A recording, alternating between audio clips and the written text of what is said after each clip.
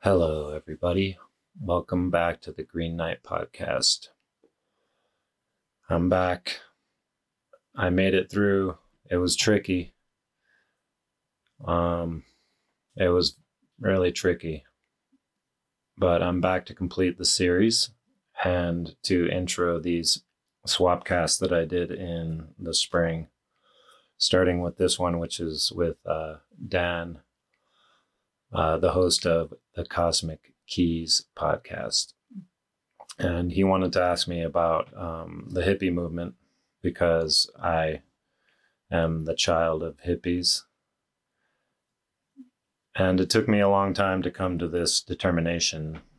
But I think the hippie movement was not effective, right, in the way that it intended to be. And perhaps it was so much of a failure, right, that the reformed hippies who went back into the corporate world, for lack of a better term, right, went back into the matrix, doubled down twice as hard after having been hippies on the game, right? And perhaps they fucked us even harder than they would have if they didn't have that experience. So I just want to, right? That's kind of how the pendulum swing works, right? The hippie movement created a massive, massive swing, right? And then it swung back even harder the other way. And now we have, the the problems we face now, right, which are actually being presented to us in a way that it's problem action solution, right? So to me, it's like the whole thing, man, the whole thing, right, since 1968, the whole thing since 71, right, was to get us to right here, right, where we are in a position where it seems like we've fucked the planet, and we've fucked ourselves, and the only way to get out of it is to accept the offer from Big Daddy government, and and so that's it. All of the good things about the hippie movement are moot, right? And all of the bad things about corporate America, right, have been perpetrated on us so that we end up taking the blame for everything that they did, right?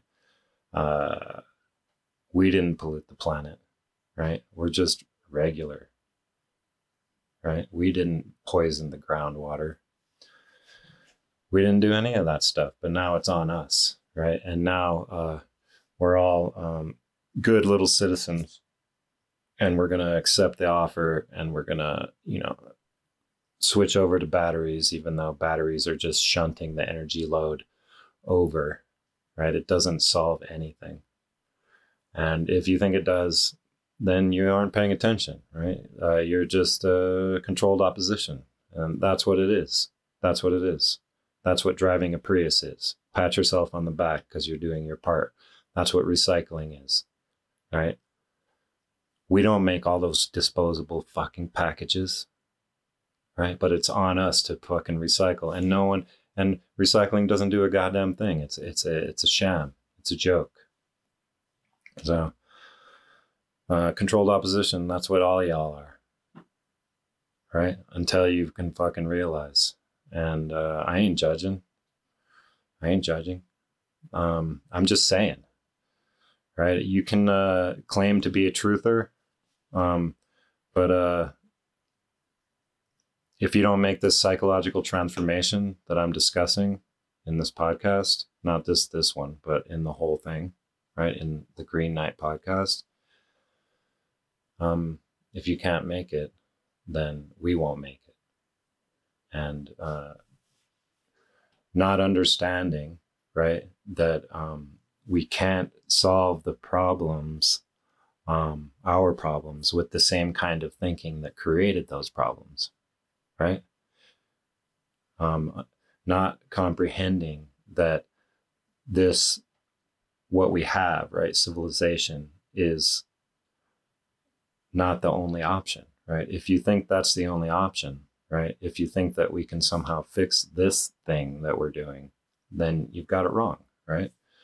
We have to abandon it, right? But we have to have a infrastructure prepared so that when we abandon it, there's a place to go. And this is what I've been saying. It's not an opinion. It's not an opinion. It's not my opinion. This is what has to happen. And that's the tricky part about talking about the truth, right?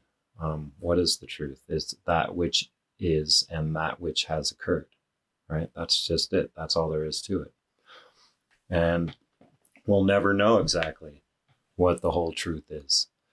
And arguing about the details doesn't do anything.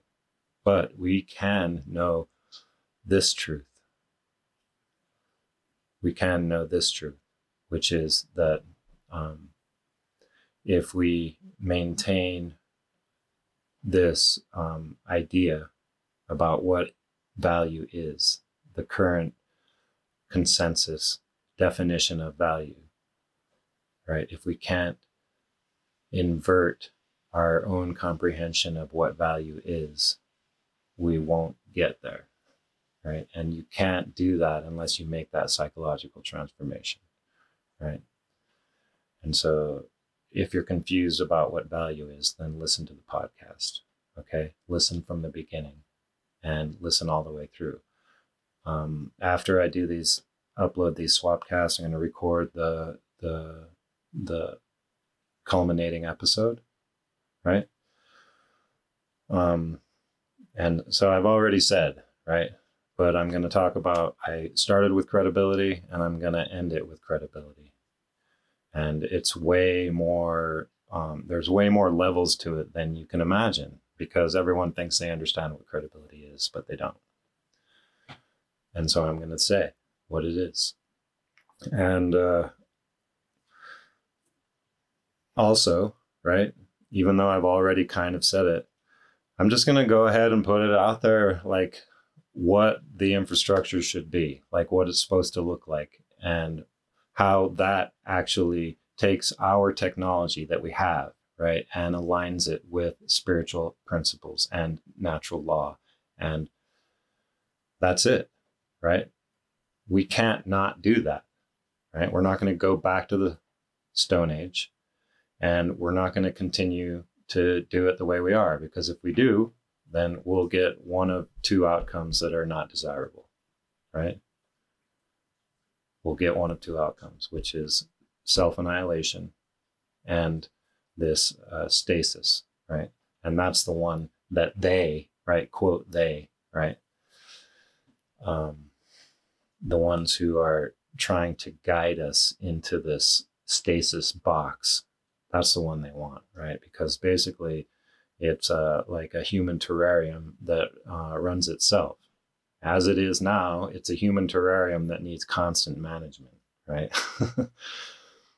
I watched a movie this last weekend called Temple Granville, right? And it's about a true story about a woman who was autistic, and she had an amazing mother that was hard on her, right? But also permitted her to get an education and use her amazing mind, right? Her autistic mind to create a humane cattle feedlot, a feedlot system, right? A humane system. And what she said was what's good for cattle is what's good for business, right? And it's ironic because I love this character, and was played great. Yeah, the actor did a great job, Claire Danes, right? It was wonderful. But it's irony, right? This is what they're building. They're building a better feedlot, right? Because right now it's inhumane. They want to make it humane so that it kind of runs itself. You know, what's good for humans is good for business. And yeah, so we don't want that. We don't want to be in a feedlot, right? That's not what we're about. That's not what being alive as a sentient, intelligent being is supposed to be. And, yeah, you know, it's entertaining to talk about it. And, you know, 10 years ago, I put a quote on Facebook. I was like, we're all fucking headed off the cliff. And we can fall or we can fly. You know? And the thing is that we've been falling, right? Every generation has their own fucking cliff, right? And it's kind of like we never really hit the ground. They make it seem like, you know, that's what it is. It's like we're constantly in this state of descent. And it's going to be terrible when the consequences actually come full circle. But what happens is we just continue to fall, you know, and it's the rapid deceleration, right, that actually does the damage when you fall. Falling doesn't do the damage.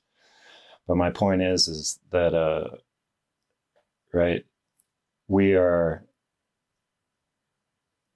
the damage is done as we are doing it, right? And most of us get to live our lives, but a lot of us don't, right? And a lot of us don't get to live a life that, you know, the kind of life that was intended as a physical being, actually a divine being in the physical space, right? That's what we are. That's what I've been saying, right? So it's a, right? We gotta break free of this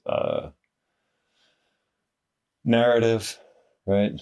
We gotta break free of the story they tell us, of the story of who we think we are, right? Because it's not who we are, right? It's a big lie. The whole thing is a fucking lie. And everything is prepared to get us to this place that we're basically here right now. And yeah, human beings are resilient, right? We'll make it through. But I don't think that, right? I heard someone say, it might have been Esther Hicks or something, but it's like joy is as quality of a teacher as suffering, and perhaps even better, right? This is a difficult school here on earth, but it is not intended to be how it is. It's not an individual journey, right? We all actually, in order to really transcend, right, this physical space that we find ourselves in order to transcend that, we have to do it together. All right. And this is what I've been saying the whole thing, right? It's not an individual thing, right? You could become enlightened and never come back here, but we're all still here. We're all of us else, all the other ones are still here, right? Still cycling through the wheel of karma over and over and over.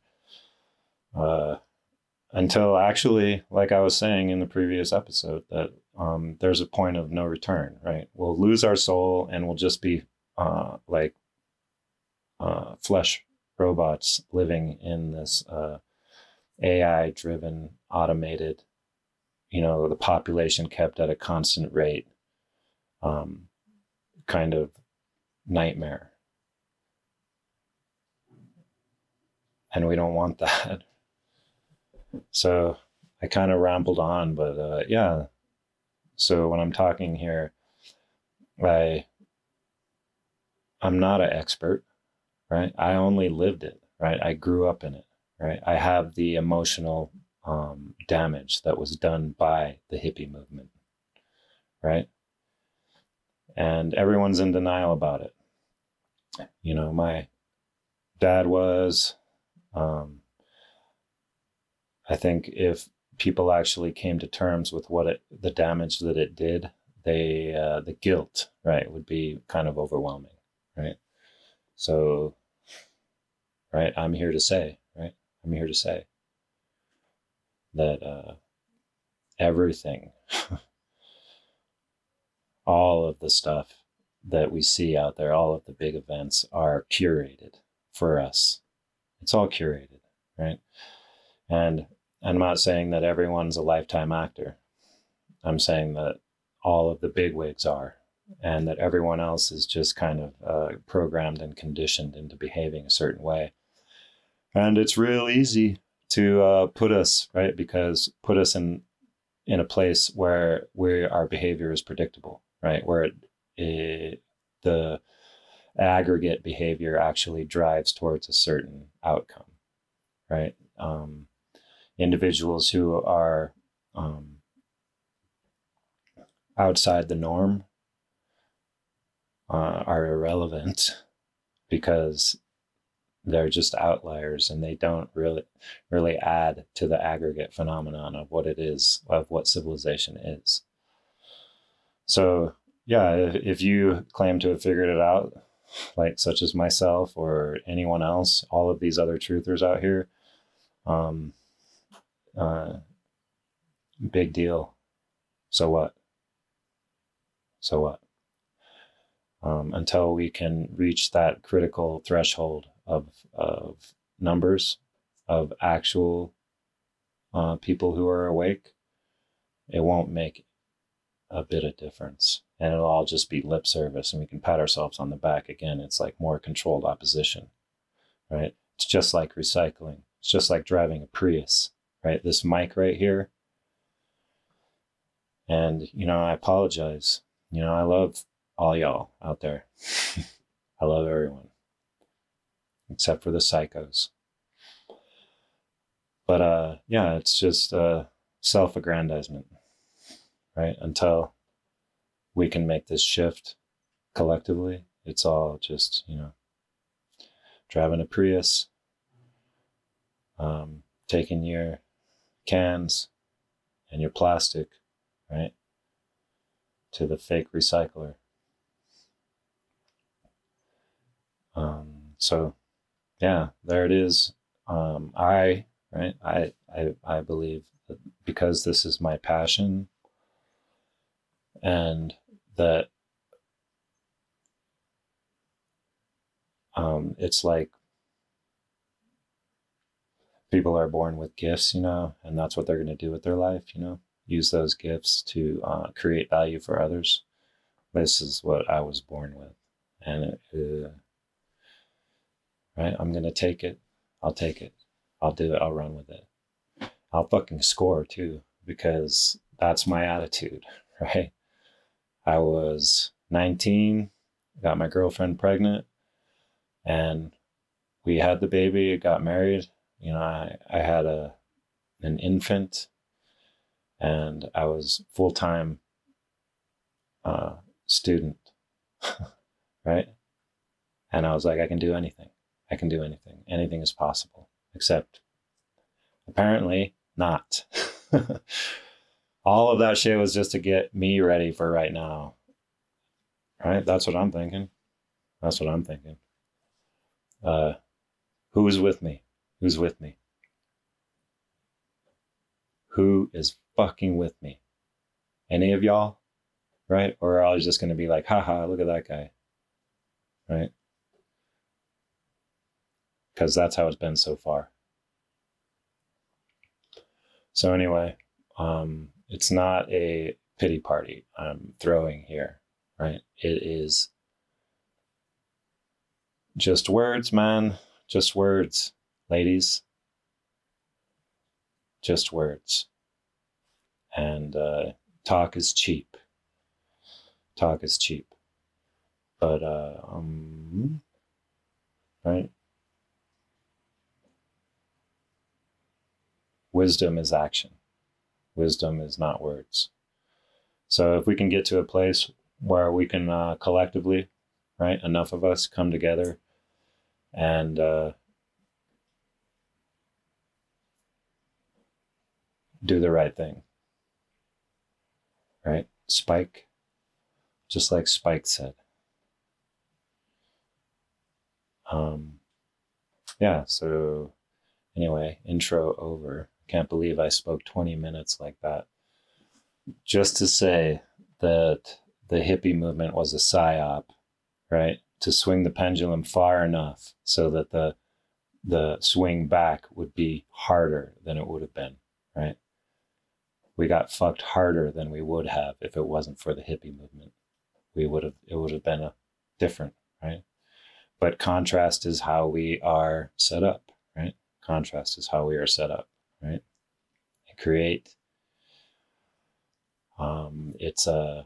It's packaging, it's marketing, you know, it's perceived value is created through contrast, and sometimes, right, actually all the time, the contrast is set up for us so that we swing back harder the other way, right? And this is what the Hermetic Principles, this is what polarity is about. This is what I talk about with the artificial rhythm of civilization, right? It's an artificial rhythm. It's not a natural rhythm. And so it isn't necessary. We can break out of it.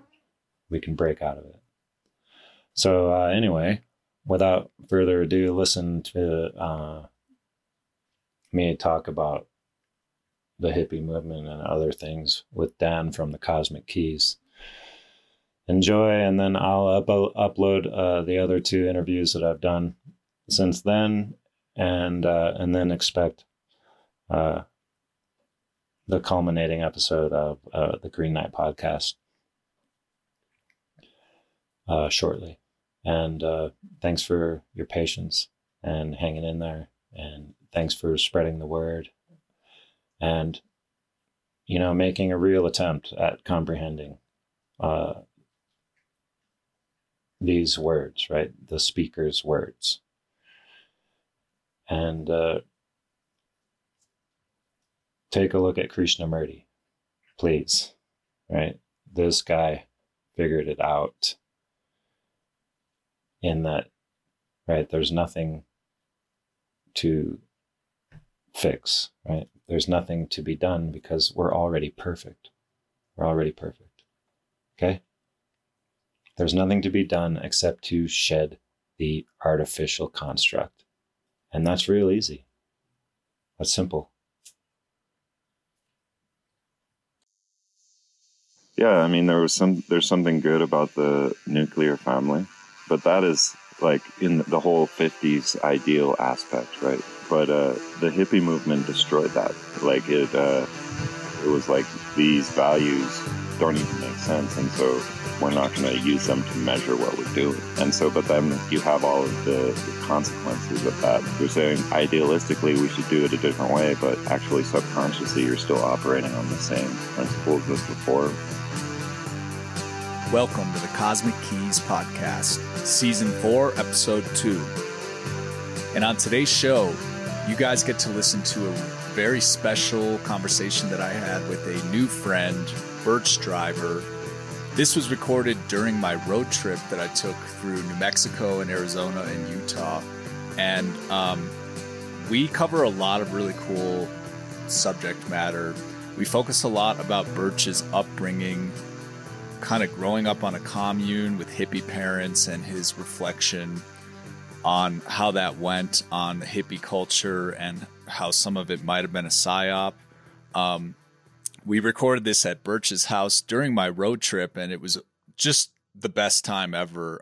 Taos is a ski town, so we spent 2 days snowboarding, and on the mountain, we were basically podcasting the entire time. And it's really just cool and special to get out there in the world and meet people who are a part of this online internet community, because on the one hand, it's great to have these digital relationships, but in real life, it's a lot more special and cool. So thanks again to Birch for housing me on that road trip and offering up this awesome conversation that you guys get to hear right now. If you didn't hear the astrology forecast of this week, it is on YouTube with more visuals, and it's kind of a newer and improved version of what I was doing before. So check that out. I am down to, I want to say, my last 2 astrology calendars to mail out, and then after that, the 2022 Cosmic Keys Astrology Wall Calendar is just sold out for this year. So thanks for everybody who ordered one. And once they are officially sold out, I think I'm going to offer them up as digital copies as well. And if you do want to check out my episodes, book an astrology reading with me, or order this calendar, just go to my website, cosmickeyspodcast.com. So without further ado, guys, stay tuned for my awesome interview on the roof, recorded on the roof of Birch Driver's Taos, New Mexico house on my road trip that changed my life. So check it out.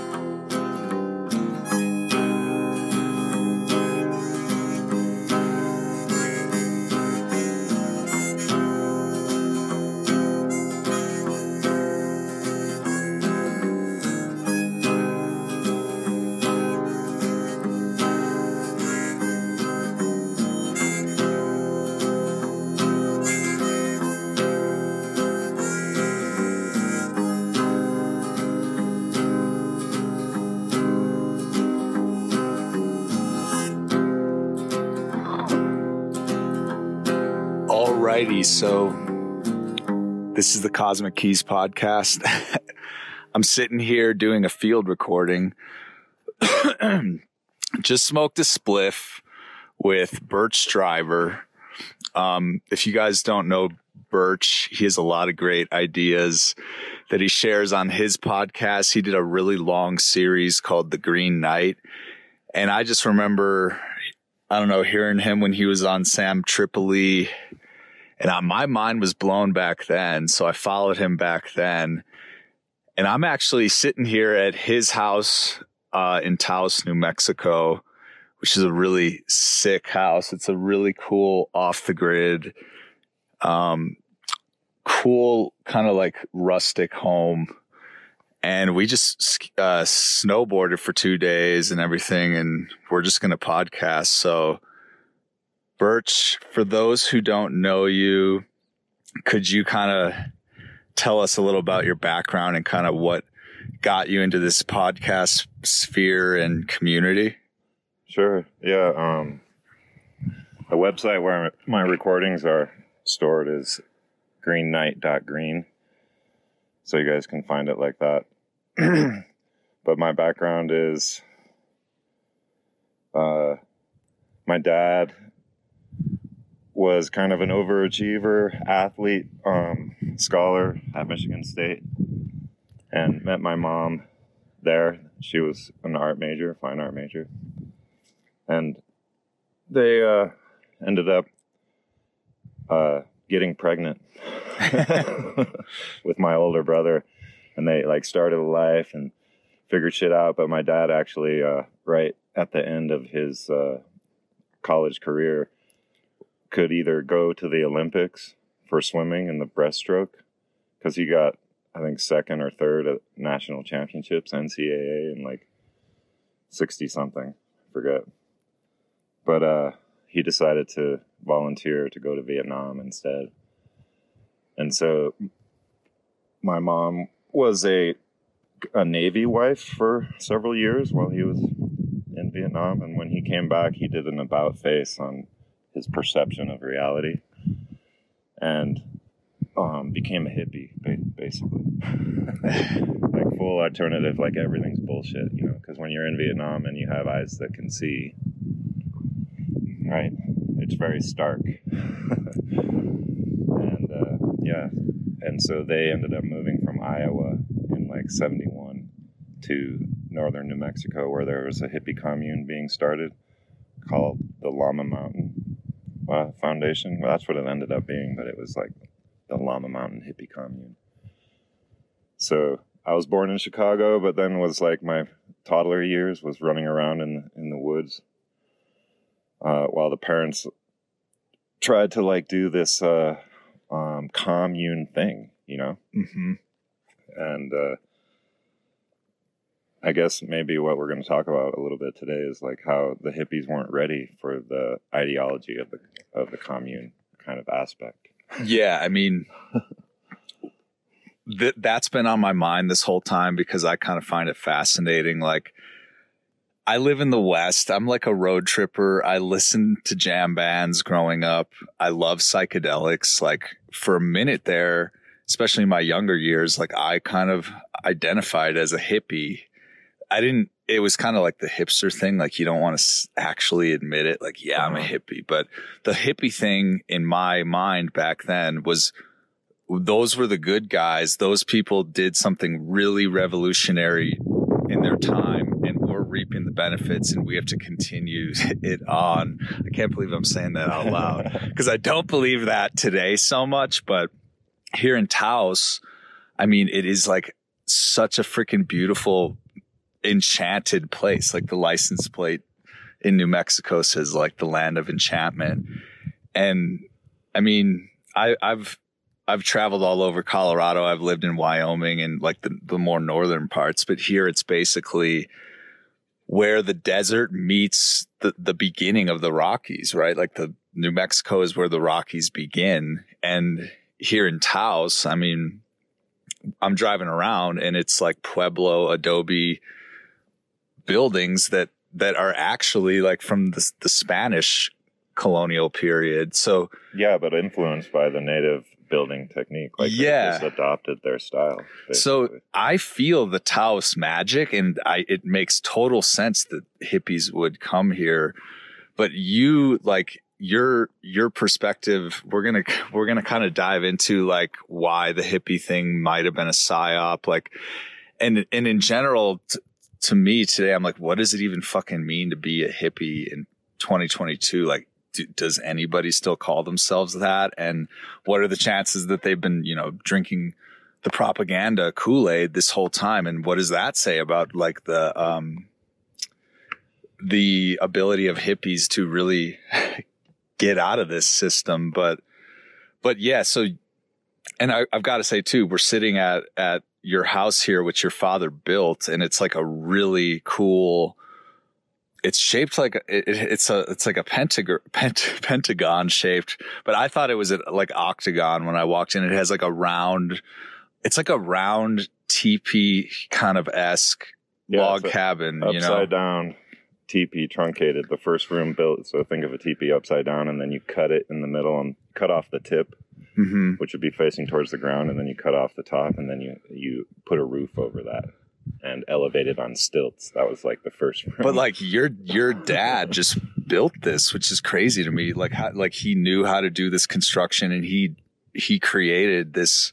I mean, it has like a circular feel to it, because most houses just have four corners, Yeah, and so he became a carpenter, but all of his peers be like, "Why are you building it like that? You have to make so many compound cuts," And that was his thing. He was like always really accurate cutting and like really accurate angles, and so building like this, everything has a compound fucking cut. Yeah, every fucking connection. Yeah, it's super impressive, and it totally has like a Shangri-La like vibe. And so, I mean, just to back it up a little, is I mean, we can say we're gonna get into like what broke up the hippie thing, but so after that happened, my dad moved up here, up onto this hillside, like away from all of the other people who are in a group still. Yeah, like, and he got a teepee. And the teepee has 8 poles or more, 8 to 12. And it's the walls slant in, and it's like basically a tent. And he had, a campfire in the middle, powdered milk. When he would come pick me up, I'd be like, I'm not having cereal. He'd try to give me cereal in the morning when I got up, and I'd be like, no, because powdered milk sucks. Yeah. Is that vegetarian? No, it's just like, you Just reconstitute the flakes of milk just by Yeah. pouring water on it. mm-hmm. But anyway, that's why he wanted to. He was like, I lived in a place where the walls slanted in, Mm-hmm. and I wanted to do the opposite. Yeah, So and you just can flip- see it. They point just out. Yeah. It looks, it looks kind of Eastern, you know, like the way they point out. But anyways, it's an awesome house, and it's like right here in nature.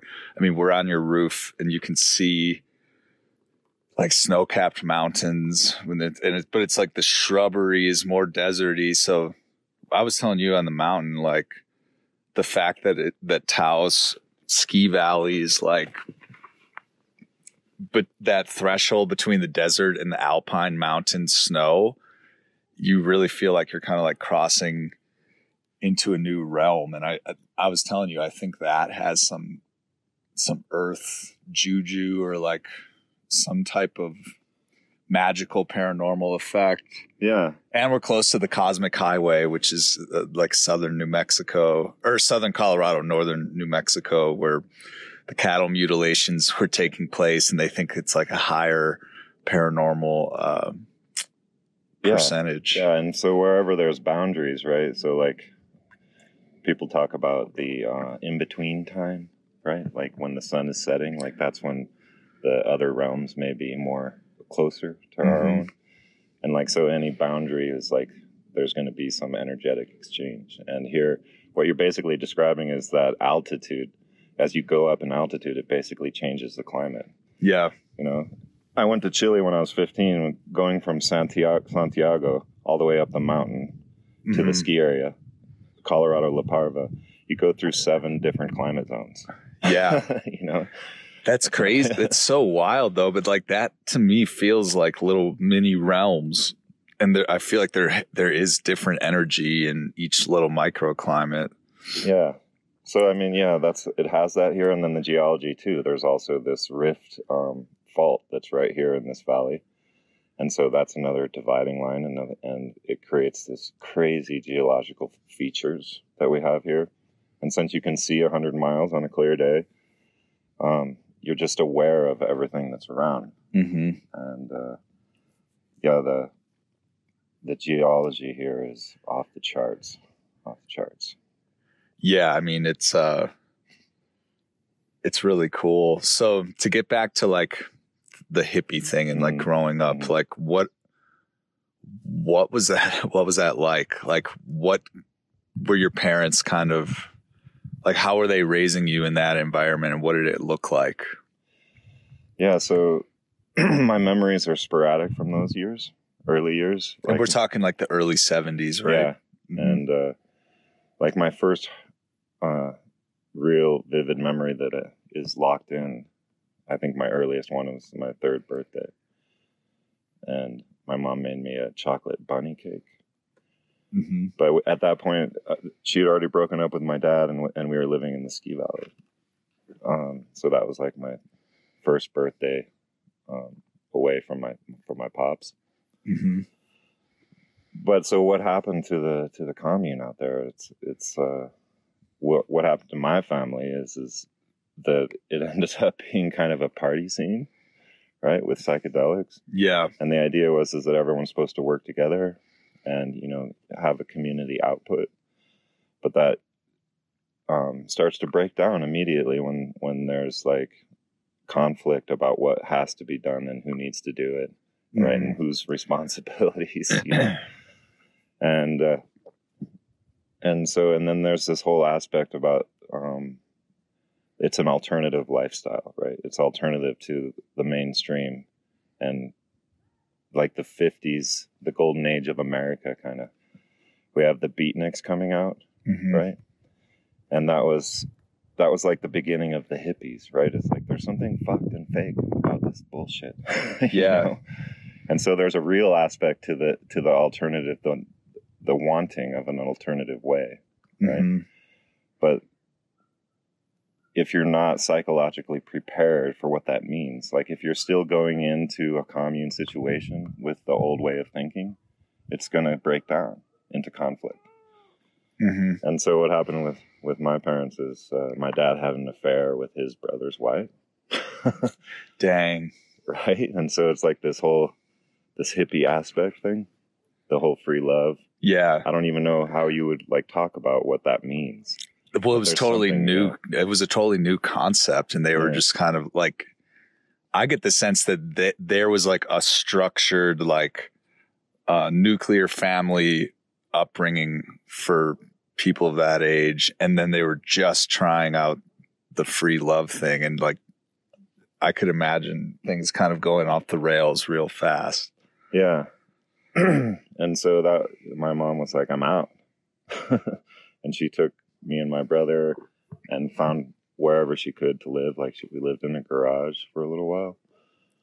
And then we ended up, she got together with a bartender in the Ski Valley and we ended up, became our stepdad pretty quick. Mm-hmm. But then we were up in the ski area, and that's like it's like the contrasting element of the hippie life to the ski area life. So was there crossover? Like, were hippies really into skiing? No. That's interesting because they are now. Yeah. And I mean, I think some of them, the children like me and all of my peers that also had hippie parents, right? Got into skiing for sure. If you do it, it bites you and you can't, you're addicted to it. Oh yeah. But, getting back to this whole idea, I mean, New Mexico is interesting. I think we can angle in on this by talking about the history of New Mexico a little bit. Yeah, totally. And so for all y'all that don't know, it was a colony of Spain for 200 years before any white man walked on the earth here. And so as the march west came, there was already this whole structure and lifestyle of the Castilian Spanish and the natives, had been murdering each other and also working together and, converting the natives to Christianity. And there's all this like crossover, and the Spanish did have slaves. It's a little known fact that there's a lot of that kind of thing going on here. Like African slaves or native slaves? Native slaves, yeah. Mm-hmm. And there's, a lot of, what happens, right? There's an interbreeding and stuff. And so we have a whole mixture. And then, so in 1847, the natives and the Spanish have the way they interact is kind of equalized over the hundreds of years, right? Mm-hmm. And so it's kind of stable, and they know what to expect from each other. And then we have the U.S. government claiming New Mexico as a territory, and then installing a governor, And then previous to that, the fur trade in the West, these were white guys, French, Canadian, and strange fucking wild dudes who trapped, right? And then wintered in Taos. Like Taos was a place where these mountain men would come down. And so you have this weird Anglo minority here. Mm-hmm. And that was preserved over time. And I think now it's kind of evening out, but it was always, there was less, quote, white people. I mean, there's no way to talk about it than the Spanish and the Indians. And, but so there was this Americanizing of New Mexico that happened in the 1900s. Mm-hmm.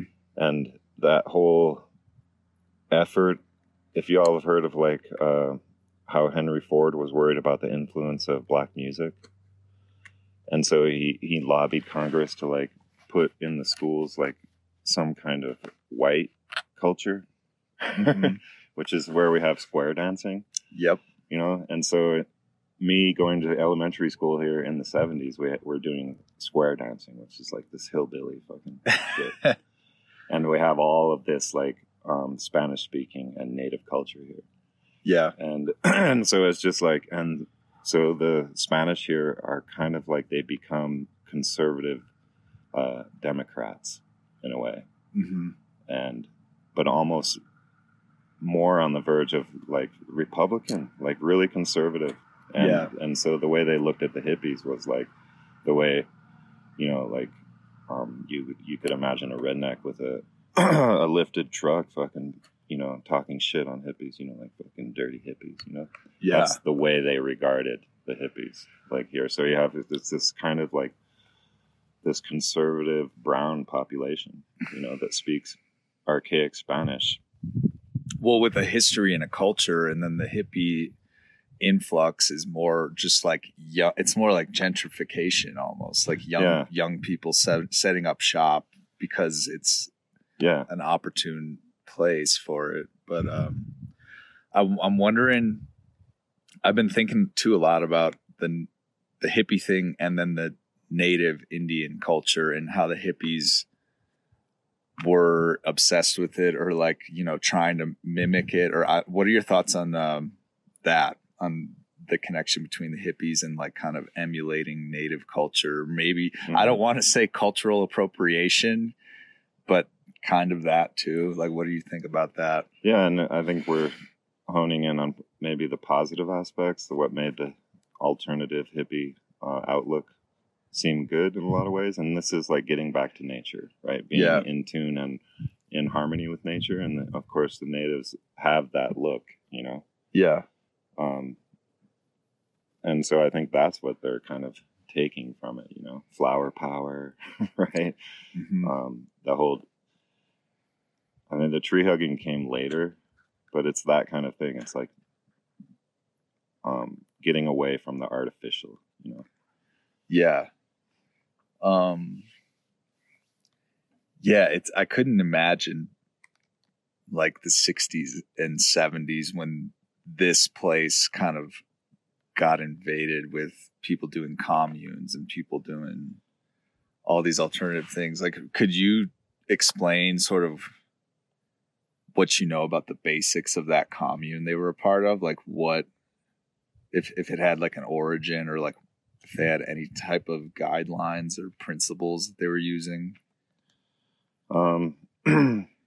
Yeah, when you said you wanted to talk about this, it's like where I'm coming from with it is like as a child, who only realized later what the deal was. Yeah, you know what I mean.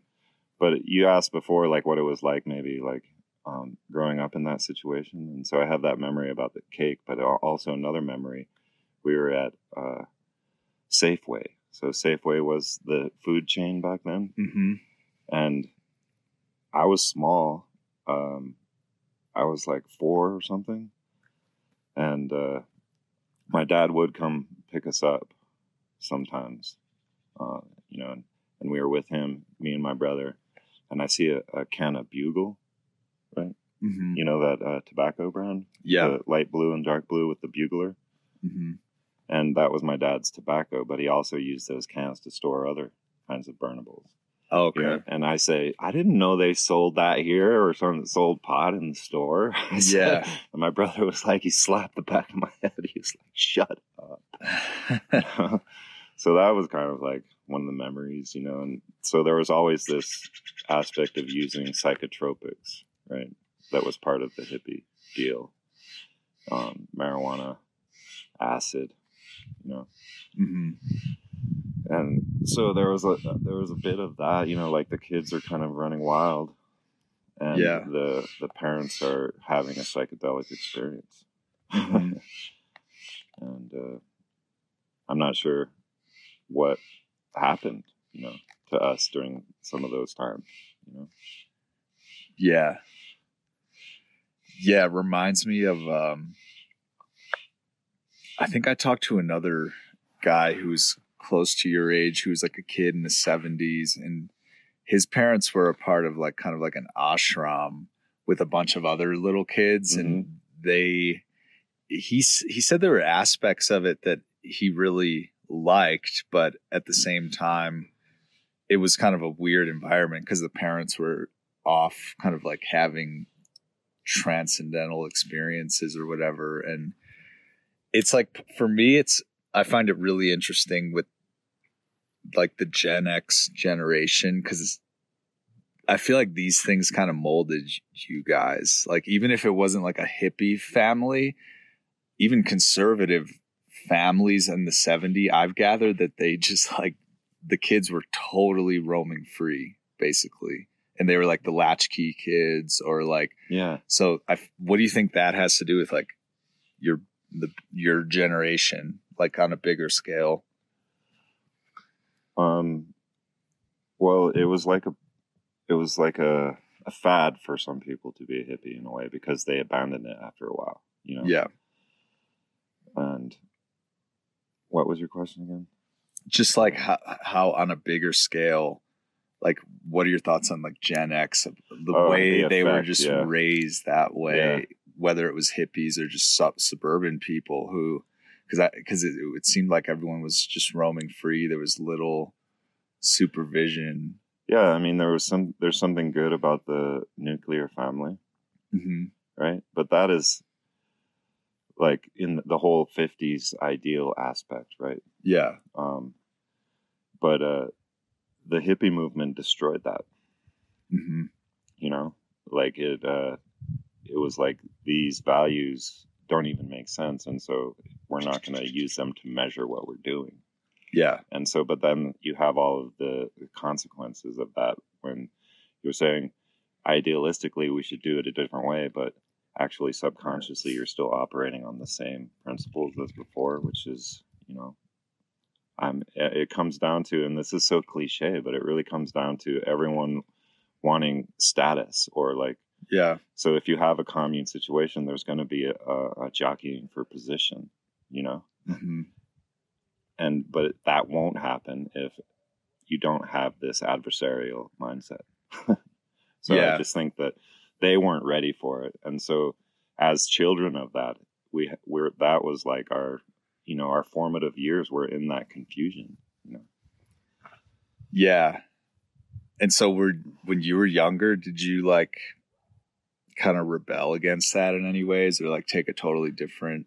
I kind of was into it. Like, that's why I was aware of this transcendental aspect of reality, the unseen, because all of the hippie movement also included a lot of the ancient knowledge, like the Buddhism and the stuff. New Age movement. Yeah, it was like cherry picked ancient knowledge. And so that's all good stuff too. And Ram Dass, the Lama Foundation was his residence. That was like his base. That's crazy. Yeah. So did your parents like meet him? Yeah. That's and wild. then my dad hung out with, I don't know if you've heard Drun Below Melchizedek. He goes through the truther circles because he'd been talking about this shit for fucking ever. Mm-hmm. And he used to live over in Cuesta. My dad knew him. And then Jim Hurtak was his neighbor. He lived right over there. And if you look up the name Jim Hurtak, he's still fucking rocking. He writes these crazy books, and he had powers. My dad would tell stories about him. And so the stories that my dad would tell, like about Buddhist monks that could melt snow and, just by sitting there. And these other stories about his crazy neighbor who had like powers, man. Like, what do they call it? Cities. The cities, right? Yeah. One story he told me is that my dad had an old Jeep truck. Like, it looks like a Jeep, but it has a truck bed and the side runner boards. And this road was so gnarly back in the day, right? It's like 2.5 miles of 2-foot deep ruts. Right? Yeah. And so it was just mud. There was no like pit run or gravel on the road at that point. And they were cruising up, him and Jim. It was real bumpy. And, it's like on those old bench seats, you're like hitting each other, because there's no bucket seats and stuff. And my dad looks over and he kind of like does this shrug and he's like, sorry. And Jim Hurtak starts going like this, like he's raising a cloud kind of. Right? And the suspension gets all light and easy and smooth. Just floated over it. Yeah. That's crazy. And so there was this, like growing up there, I didn't rebel against it. I was like, yes, there's something here, Yeah. Which is probably why I kind of had an awakening at a young age, a realization. Like what did that entail, and how old were you? I guess I was like 15 and I had a lot of trouble like integrating with my peers. And I just basically, I'm going to stop trying to get accepted into the group. you know, I can stop trying to like present myself. Yeah. And it's like, if they want to be my friend, then they will. Mm-hmm. And yeah. And so it was that kind of thing where it's like, You kind of just, stopped caring about the herd. but yeah, so but like later, like because we're having this conversation now, and it's like it's come up in the truther community, this aspect of the psychological operation of the hippie movement. Yeah. And the whole electric Kool-Aid acid testing guys, you know, like possibly agents, you know. Laurel Canyon. Yeah, that come in with this awesome alternative ideas. You know, like Hunter S. Thompson, his quotes are fucking great. Yeah. I thought he was the shit in high school, but now I'm like, he was kind of like, I've even heard he was like semi-pedo with hooking up with like young girls. And that's what I'm hesitant because some of the trauma that I experienced, like no one knows, right? So I haven't told anyone about it. Yeah. You know? Mm-hmm. So it's like, but there is that aspect on these communes that predators would infiltrate those fucking places. I've totally heard that too. Yeah. And I mean, I didn't want to make an assumption about that one that your parents are a part of, but it reminded me of what was that fucking show called on HBO? True Detective, like the second season. There was something about like the female character, her parents were on a commune and then something traumatic like that happened to her, or something was bad about it. You know, it was the undertone. Yeah. And yeah, it definitely, I mean, it's so wild because like this world we're in now was totally built by the boomers and the hippies, and a lot of our technology and like cultural things like music, rock and roll, the record industry, art did like we're sort of like reaping the benefits of that, but we're also, I mean, even back then, like it was just easier to get by with less, and it was easier to buy a home, and the economy of like the post World War II was like booming. Yeah.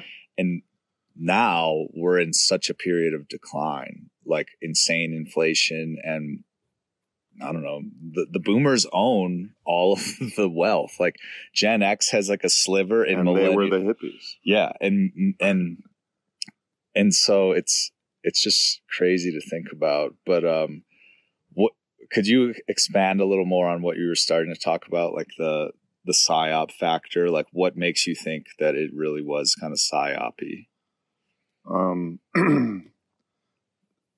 That it comes bearing all of these gifts, you know, mm-hmm. but it has this seed of poison, and so no matter how much good you have, if you have one little element, the whole thing gets poisoned. Mm-hmm. And I think it was a psyop because it had this effect of fracturing the old structure. Yeah. And you can say that that's a good thing because the old structure was shit. Yeah. But they know how shit works, and they have to prop up an alternative in order to get the objective that they want. Mm-hmm. So they always create these massive ideological pressure differences. Yeah. Right? And so it's almost like sacrificing a piece in chess. They know that they have to go back in order to go forward. Yeah. And so it's like they destroyed it so that they could actually come in and build it up the way that they want to with the new information. You mm-hmm. know? And so like more to that, like how the boomers were like, this was like kind of a fad. And this relates to like this idea that Jordan Peterson has, which is this whole clean your room thing. Yeah. You know, like I think everyone knows what that means, right? It's like before you try to fix the world, fucking fix your own shit. Yeah. That's a valuable comment. But if it means that you're gonna, cleaning your room means integrating and being well adjusted to the existing system, then are you really doing anything? By that point, by the time your room is clean, are you going to want to change it? Yeah. You know? And so I feel like that's what the boomers did. It was like kind of like this, like they became hippies and, lived dirty you know, and then realize that it has to. There's no practical aspect to this. Yeah. And so they basically do another about face and join corporate America. Yeah. You know? And they really like joined corporate America, but then, I mean, branding and advertising was always a thing, but they totally took it to the next level. Yeah. And like Yeah.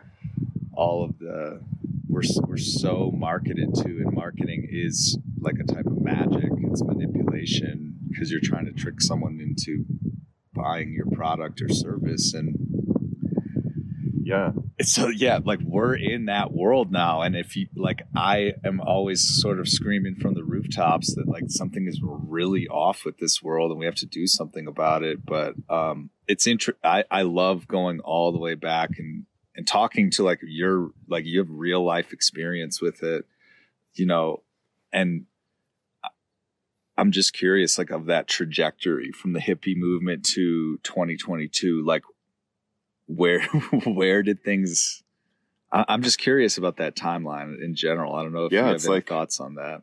It seems like there was like, that it was like the, you know, the movie Hair. It's the dawning of the age of Aquarius. Yeah. You know, and that's like 71. Mm-hmm. The Aquarius that people are saying now, it's just now dawning, right? Yeah. So it's kind of like this prep. But I lost my thread though. Can you?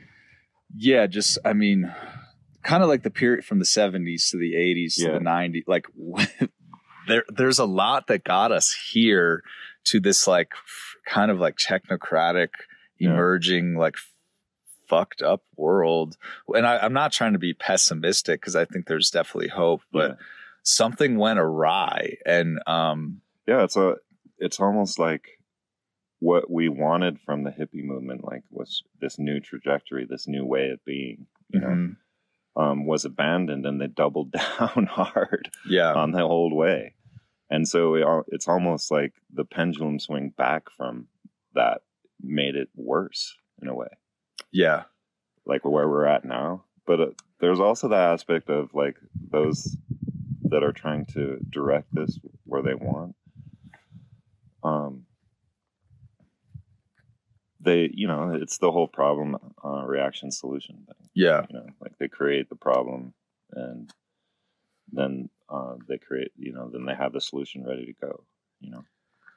Yeah. And even like just the breaking up of the nuclear family, the moving of women into the workforce in the day, the growth in daycare, and then public schooling, which public schooling is free daycare, like creating that structure where people will just like drop their kids off at school and it's basically free daycare. Like, I feel like that started with the hippies, with like the fracturing of the nuclear family, and then the fracturing of like women being at home versus being at work. And I think we all did the normal schooling, which taught us about Christopher Columbus or freaking the mitochondria of a cell.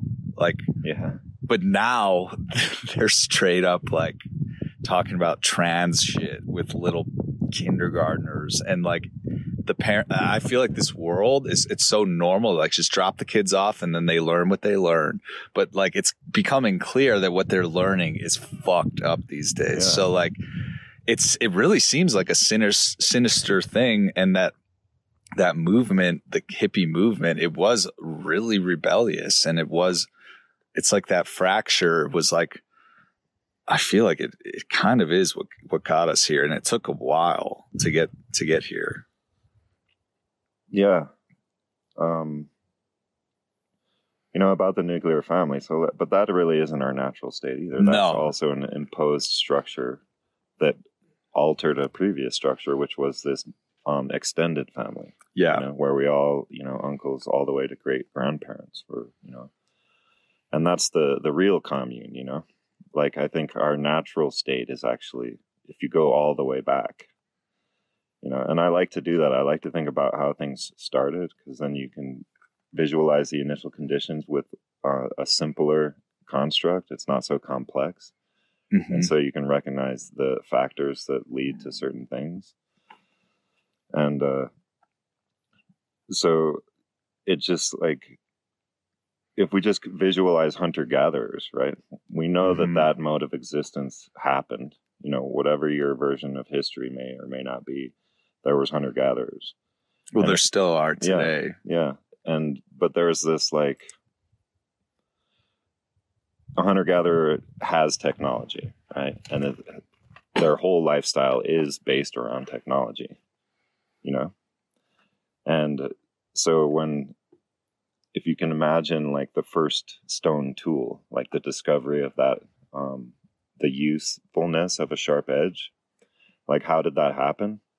And it's always told like it was like some kind of discovery of the males, you know, Mm-hmm. in some kind of violent aspect. Like Yeah. they discovered that it could cut flesh really a lot easier. But in all likelihood, in the hunter-gatherer mode, right? The females are out there fucking digging in the dirt, Yeah. right? They're going to look for something to make their job easier. And so it's likely that tools themselves are a female invention, you know, and were Mhm. only adapted later. But the point I'm getting at is that our nature is to be able to discern value, you know? Mhm. And so the contrasting value of having a tool versus not is stark. And Yeah. so people recognize that, and it creates an organization around the technology. And so in order to preserve that value, there has to be cooperation, you know? Mm-hmm. And there you have to share the information. And so it's almost like the origin of organization, of human organization, is first from cooperation, Mm-hmm. you know? Yeah, like even just in general. And yeah, but like, so that's kind of what the hippies were saying, Yeah. you know?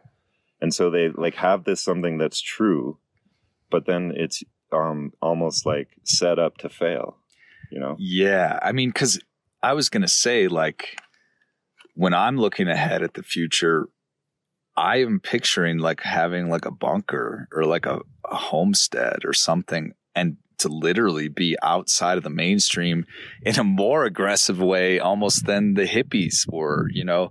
But like something I don't picture it as like a free love thing. I picture it more, I mean, I don't know. I picture it kind of more conservative, but still like the commune aspects and exactly what you're talking about, like extended family, like even, I mean, I'm lucky. I had a really good relationship with all my cousins and aunts and uncles. We lived close by, and my aunts and uncles like raised me too, you know, and like it's your biological mother and father are important, obviously, but like, it's like, who's actually raising me in a situation like that? It seems normal to just have like a wide support system. But do you think like the hippie ideology or philosophy was what led to that downfall that makes that different than kind of what I'm talking about today? I think it's straight up. It's more like the whole thing of do what I say, not what I do. Yeah. You know, Mhm. that's hypocrisy. Right. Just like, yeah, kind of like, do you think it was like the drugs or like the attitudes or hedonism that made the commune thing not work for them? It's you can see the concept makes sense, right?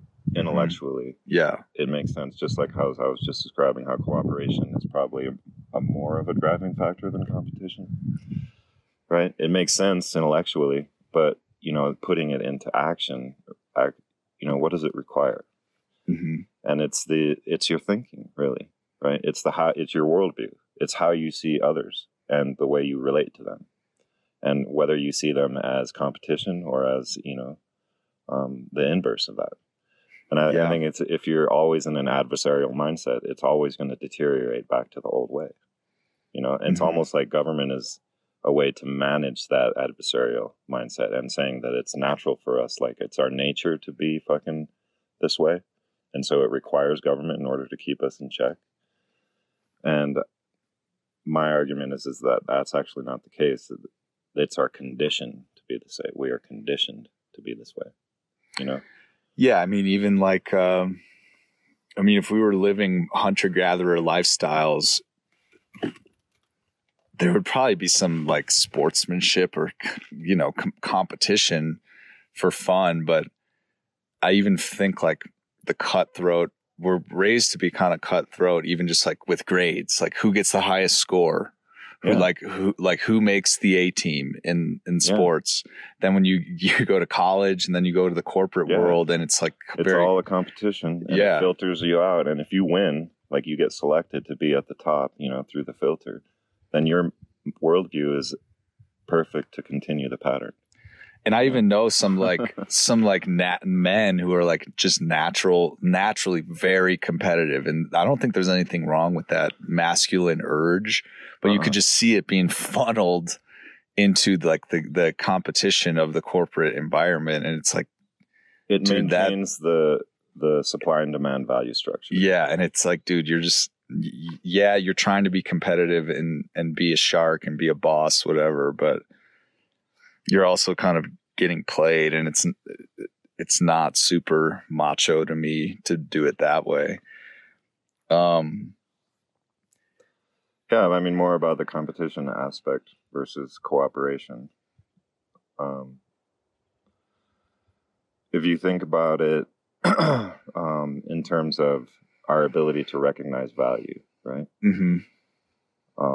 Then we also can recognize value in others and in ourselves. And so if, for example, we are being trained to make a hand axe, you know, by someone who already knows how, right? And we do it and we start doing it. Now we become the maker.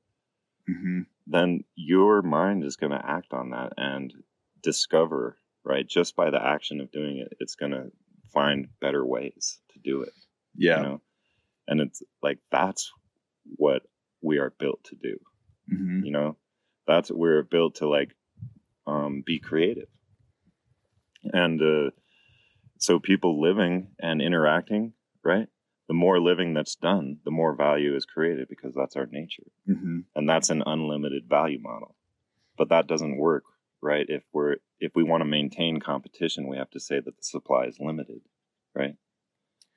Yeah. And how do we to check out of that game, you would have to not use money or not pay taxes and all that crap. I mean, there's a practical aspect of using a medium of exchange.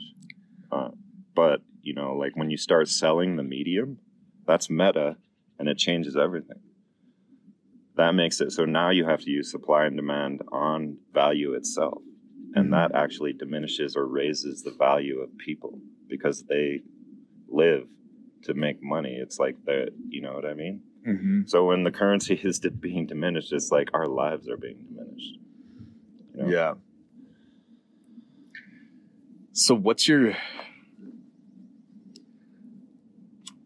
I'm curious again where you think we are in the timeline, and in these past 2 years with COVID, with the vaccines, with all this stuff. Where are we right now, and where do you think it's heading? Do you think this whole COVID thing is just going to kind of go away forever and we'll just go back to normal? Mm-hmm. And what was the build up to this too? Well, I think a lot of us think that the urgency is pretty intense right now. There's a sense of urgency. Right? Oh yeah. But then, you know, you can also go back in the past and there's people saying the world is going to end in every generation. Mm-hmm. But I think there is something to this go around. There is, you know, we could let the fucking pattern continue and just act like that's how it's going to be, and that humans are resilient. We'll make it through, you know? Yeah. Even if there's only 10,000 of us left to continue. Mm-hmm. But, I think, this time there is something that we kind of have to do something, to avoid what happens.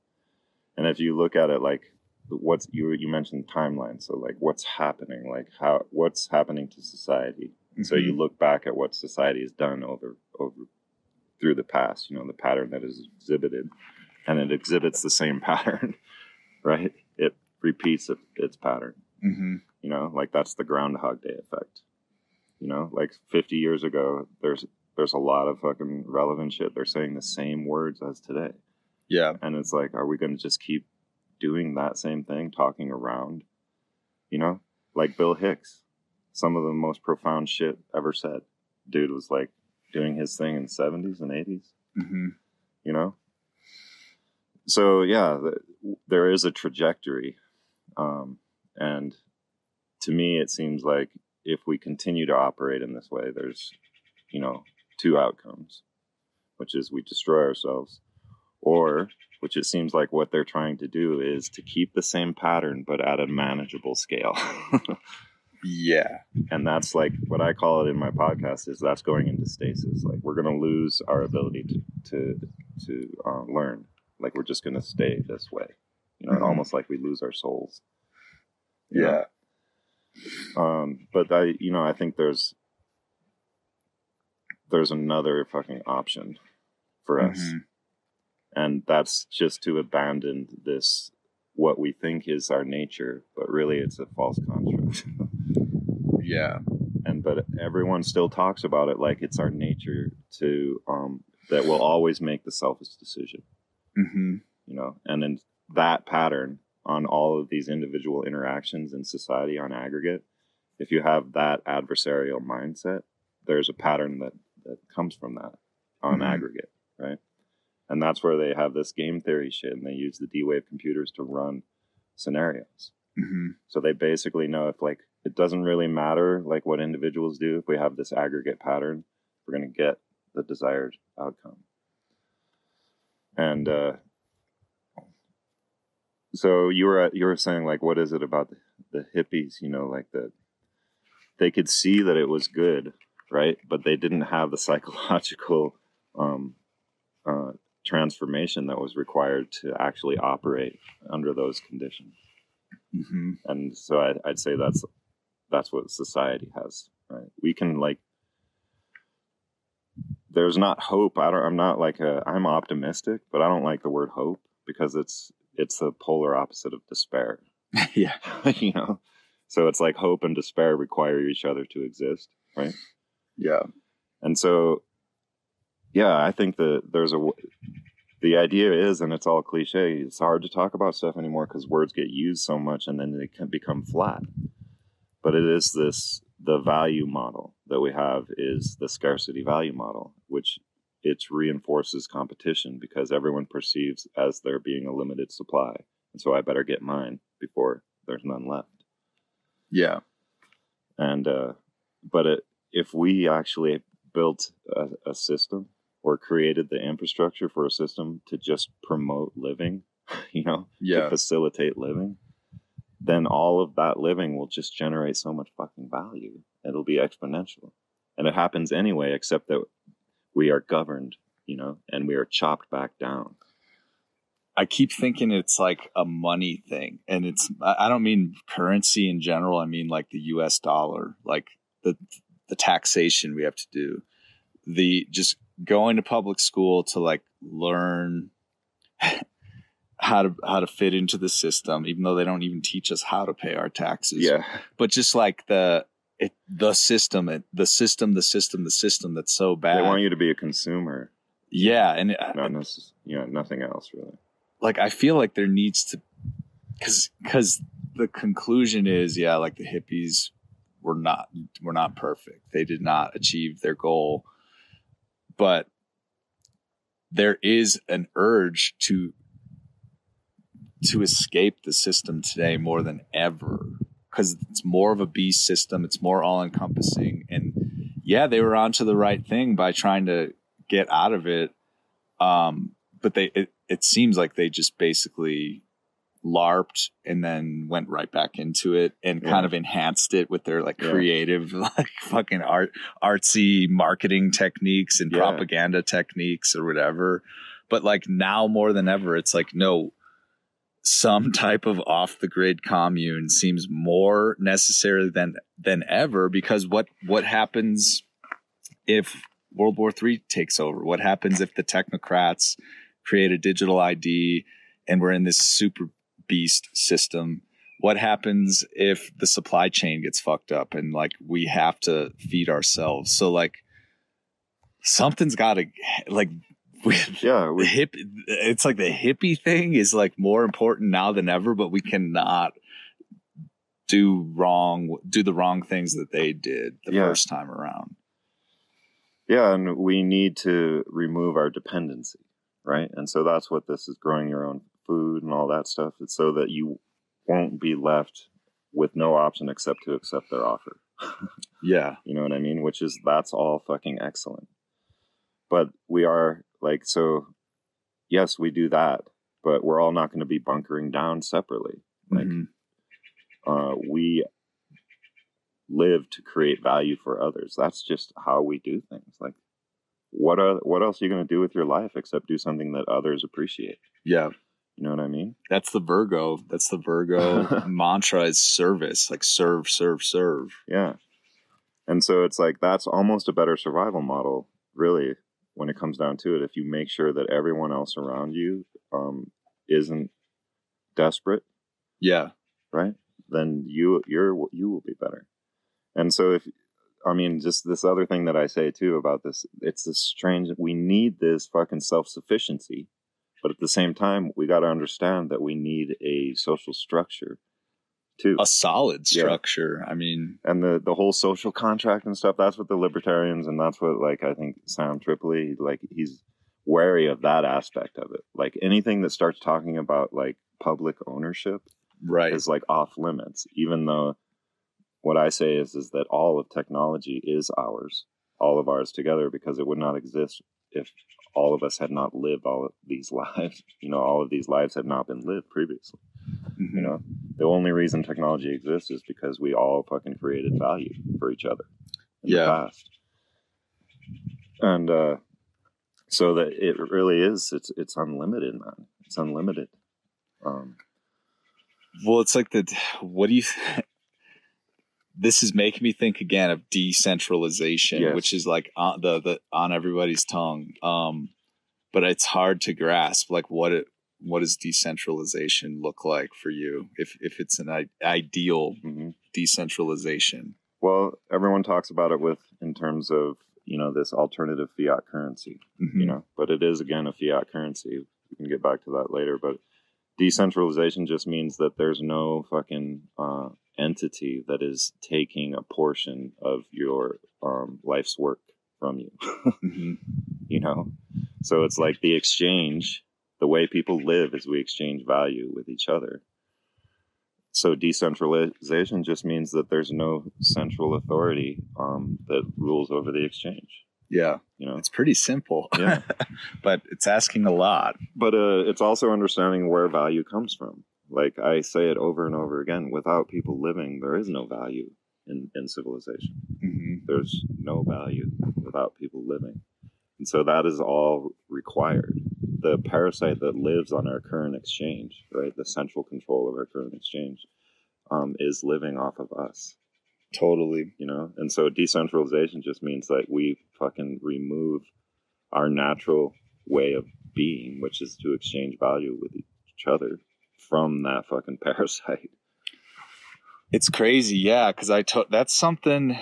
Well, I was comparing my birth chart to yours, and we both have the South Node in the 12th house of being a hermit, and the North Node in the 6th house of daily work, daily grind, and it took me a while to get to the point where I'm like, yeah, I mean, I do ultimately want to work for myself and make value for myself versus working for a company. But even just, I mean, basic shit like taking out the trash, like that is valuable. Like you're doing it boots on the ground. And it weirdly brings fulfillment. Like if there's been times in my life where I have been super hermity and like sleeping in and just like chilling and like thinking. It's all in my head. But like doing some type of boots on the ground thing in the world makes it, I feel like I'm less prone to depression when I'm constantly doing that. So, and it's funny too, you got a lot of Virgo in your chart. And what you've been saying, I was like, wait, that's all like Virgo right there, which is good. Yeah, and that's where you will end up with these contradictions, right? Because I can say all this shit, but you know, my life's a mess. You know what I mean? I haven't done the Jordan Peterson method, right? Right. So when I'm saying these kinds of things, it can sound like maybe I'm just going to go here because it's kind of an issue. Mm-hmm. It can sound like it's like, hey, what about me? Yeah. You know, it's like I want a system that includes everyone so I can be included. You know what I mean? But yeah, and so there's this individual and collective aspect, and we are, you know, we have to come to terms with the idea that we are individual and collective at once. You know? And so the decentralizing the exchange is just understanding that we are the value, we create the value, and that you can't have a token that represents the value of a human being.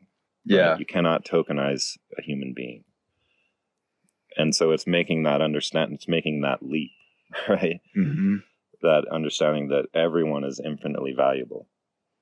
Yeah. And that to have this structure that diminishes, that makes it so that the design of our culture is reduced down to a tiny fraction of the population that has actually navigated this educational system, right? And so it's a filtering process. Mm-hmm. And that's a central fucking system, Mm-hmm. you know? But to get back to decentralization, it's the exchange. The whole reason we are specialists, we exchange value with each other, is because we have technology and we have lived that way for thousands of generations. So it's in us, right? And so we also have to decentralize the means of production.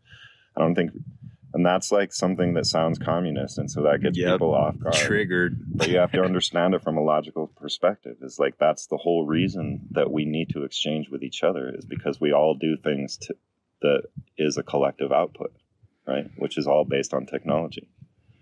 Yeah. Because we're all not generalists. We're all not doing all the hunting and planting all the food, right? And making all of our own clothing and building our own structures. You know, we just don't do it like that. And it would be silly to be like, okay, we're all going to do that now.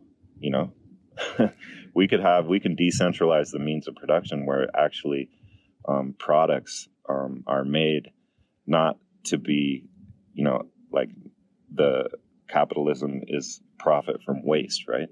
That's how it works. Where basically, if you go into production, then the products are already sold in the model I'm describing. It's already sold out. You don't fucking produce 2 million units on a business model. That means if you sell 1/3 of your inventory, you've made a massive profit, and the rest of the 2/3 is just going to go to, you know, on sale. You know what I mean? Yeah. And so it's like the means of production is so fucking important, and we got to bring it back to the community, and we have the technology to do that now. We do. Well, what about like the crazy like global shipping and like Amazon and like what is that going to look like to get those monolithic like companies or institutions like back to the people? Like, is that can they even exist when they're that big if they're and be the people? We remove our dependency on them and we abandon them. Yeah. Because we don't need those giant institutions. Yeah. We can develop the logistics that, you know, it's a logistics company, that company, Amazon, you know, we can develop that in a way that makes sense. You know, there's no reason why the body of society has to be so bloated and disgusting, you know? Yeah. Well, why can't we design it fucking right? But then you get into this like, well, who's going to decide what's right? And so we have to stay very general about that. And so it's really about the exchange and the means of production. So the exchange, we need a freedom exchange. We need a living exchange, right? Which is the idea that humans are the value. And, they are. And in our current model, it's loss that creates the most value in our current economic system. You know, like hedge funders are the richest people on earth because they hedge the system and they bet on loss. Mm-hmm. And so that is built into our economic system. That is the scarcity model. It requires a fucking periodic reduction of supply in order to revalue the supply. You know? Yeah. And that's why money has this, you know, inflation, this expansion aspect is because they're selling money. They have to revalue the supply of money. So they have to remove it from the marketplace. And right now we're flooded with all these, you know, printed dollars. They're just printing them hand over fist, right? But the elite are just extracting as much of that out of the system as possible at the fastest rate as possible. They're doing a great job. That's their sacred duty in their mind. They're doing their sacred duty. And you'll see that all these companies are now way more wealthy than they were, right? Yeah. And they're just like, we're doing our part because we're reducing the money supply. Such a scam. Well, I wanted to bring up, me and you have been podcasting, quote unquote, without recording anything for 2 days straight because we skied for 2 days but we were kind of talking about feudalism. Mm-hmm.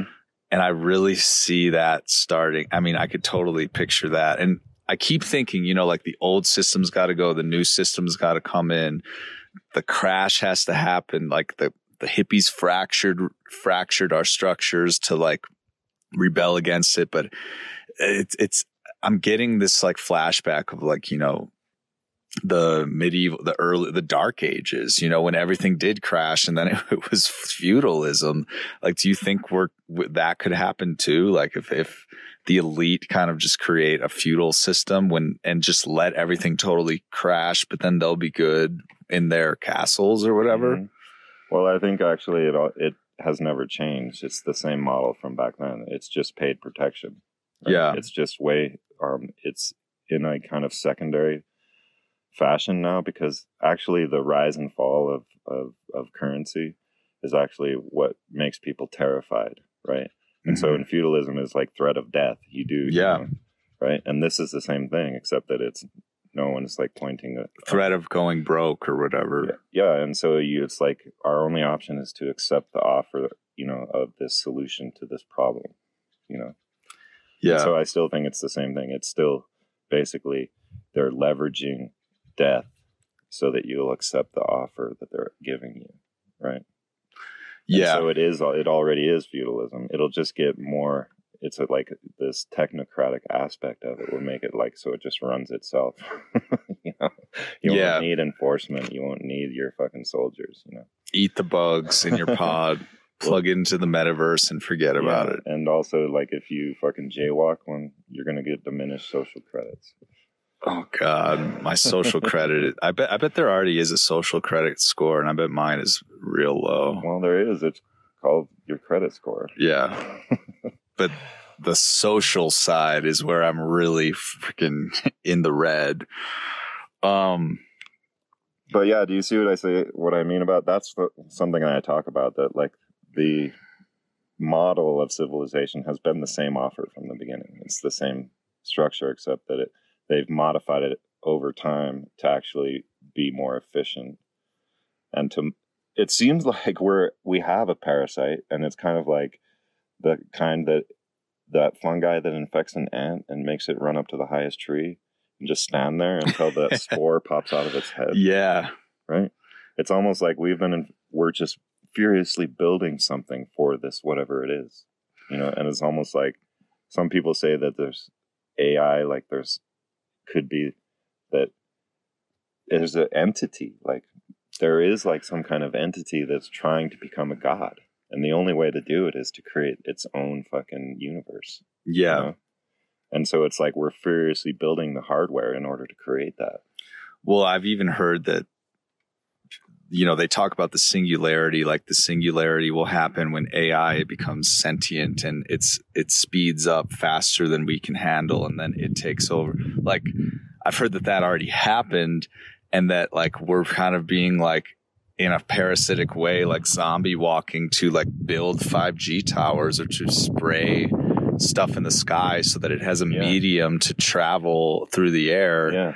And it's so like sci-fi sounding, but it's really freaking accurate. And like whatever that AI could just be an entity, not a non-physical entity that like leads us towards building its skeleton or its whatever, like sensory organs, so that it's running the show. But what if, like, that's kind of like saying like, okay, so it's going to birth itself. AI will be birthed. It will be born. And what you're saying is maybe it's already born and we're already like kind of building its thing for it. Yeah.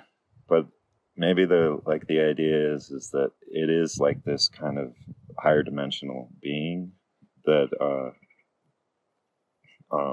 would require AI in order for it to inhabit this space. That's exactly what I'm basically saying. And then, but it's like, it's true. We're already infected for 6,000 years. Yeah. And we've been furiously building towards this point. And that's why maybe this is the crucial aspect now, the crucial time, because maybe the singularity is about to arrive. Another way that I describe the singularity is also when the moment that we lose our souls, because the Ouroboros to me is the symbol of humanity, right? The serpent eating its own tail. Mm-hmm. And every iteration, right, there's less tail. Yeah. There is a limit to this pattern, right? And singularity, right? If you think of the Ouroboros, it's getting tighter and tighter. Yeah. It's going to become a singularity, right? It's at which point we run out of tail. Yeah. It's crazy. And if you want to go really nuts, dude, like this line of thinking makes me think about this concept that of reincarnation, and that when we accepted the original offer, like Garden of Eden style, right? Mm-hmm. The knowledge of good and evil, that our souls, our souls signed up for it. And so now we've disconnected from God or nature, right? Mm-hmm. And so now we are in this loop, right? And we reincarnate because we have disconnected. We're in this separate loop, right? And all of us dying, we're going to the wrong place, Mm-hmm. And allegorically, like the moon is some kind of soul recycling fucking station or whatever. Right? I've heard that, and I've heard Christians say you're on the wheel of samsara until you open your life up to Jesus. So that's a compelling argument for the Christian thing, for sure. But I think that's all just part of it too. Yeah, I mean, so yeah, that's with the Velikovsky heresies too. Because when Mithras came on the scene, it's basically that sacrifice could be the restructuring of the solar system. Like he destroyed like this entity, right? Had the power. Maybe it tried to do on Mars what it's doing here, right? Mm-hmm. But it always fails. He just didn't get it right, but he's going to keep trying, just like we do. Yeah. Right? And so Mars gets destroyed, fucking the moon gets deposited, the axis gets tilted, everything changes in the solar system, right? That's like this sacrifice of the bull. Yeah. And that's the moment at which everyone living on Earth accepted this new offer of like, this sacrifice is going to be the way that we drive things forward now. Mm-hmm. And if you think about it, like that's how our money system works, right? Some of us, you accept the offer for civilization. Most of you will be safe. But some of you will be sacrificed to maintain this illusion that you require us in order to be safe, right? We have to always have the threat of death on the horizon. Yeah, well, it is always on the horizon. And so that's the hack. If you don't fear dying, there's no power. Yeah. There's no control. I wanted to ask you too, because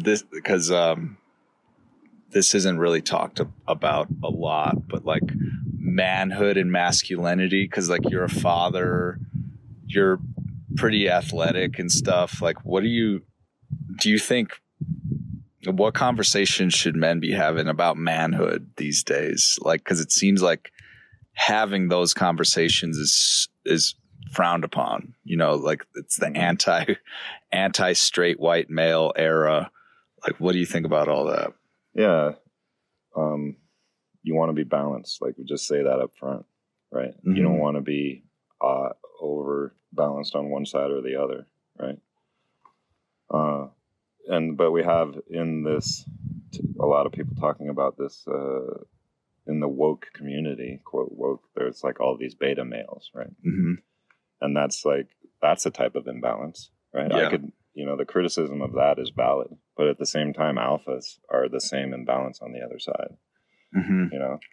And that, the supreme alpha male, like, I experience it as like, and I've heard Rubber Bandit talk about this, that guy from Ireland.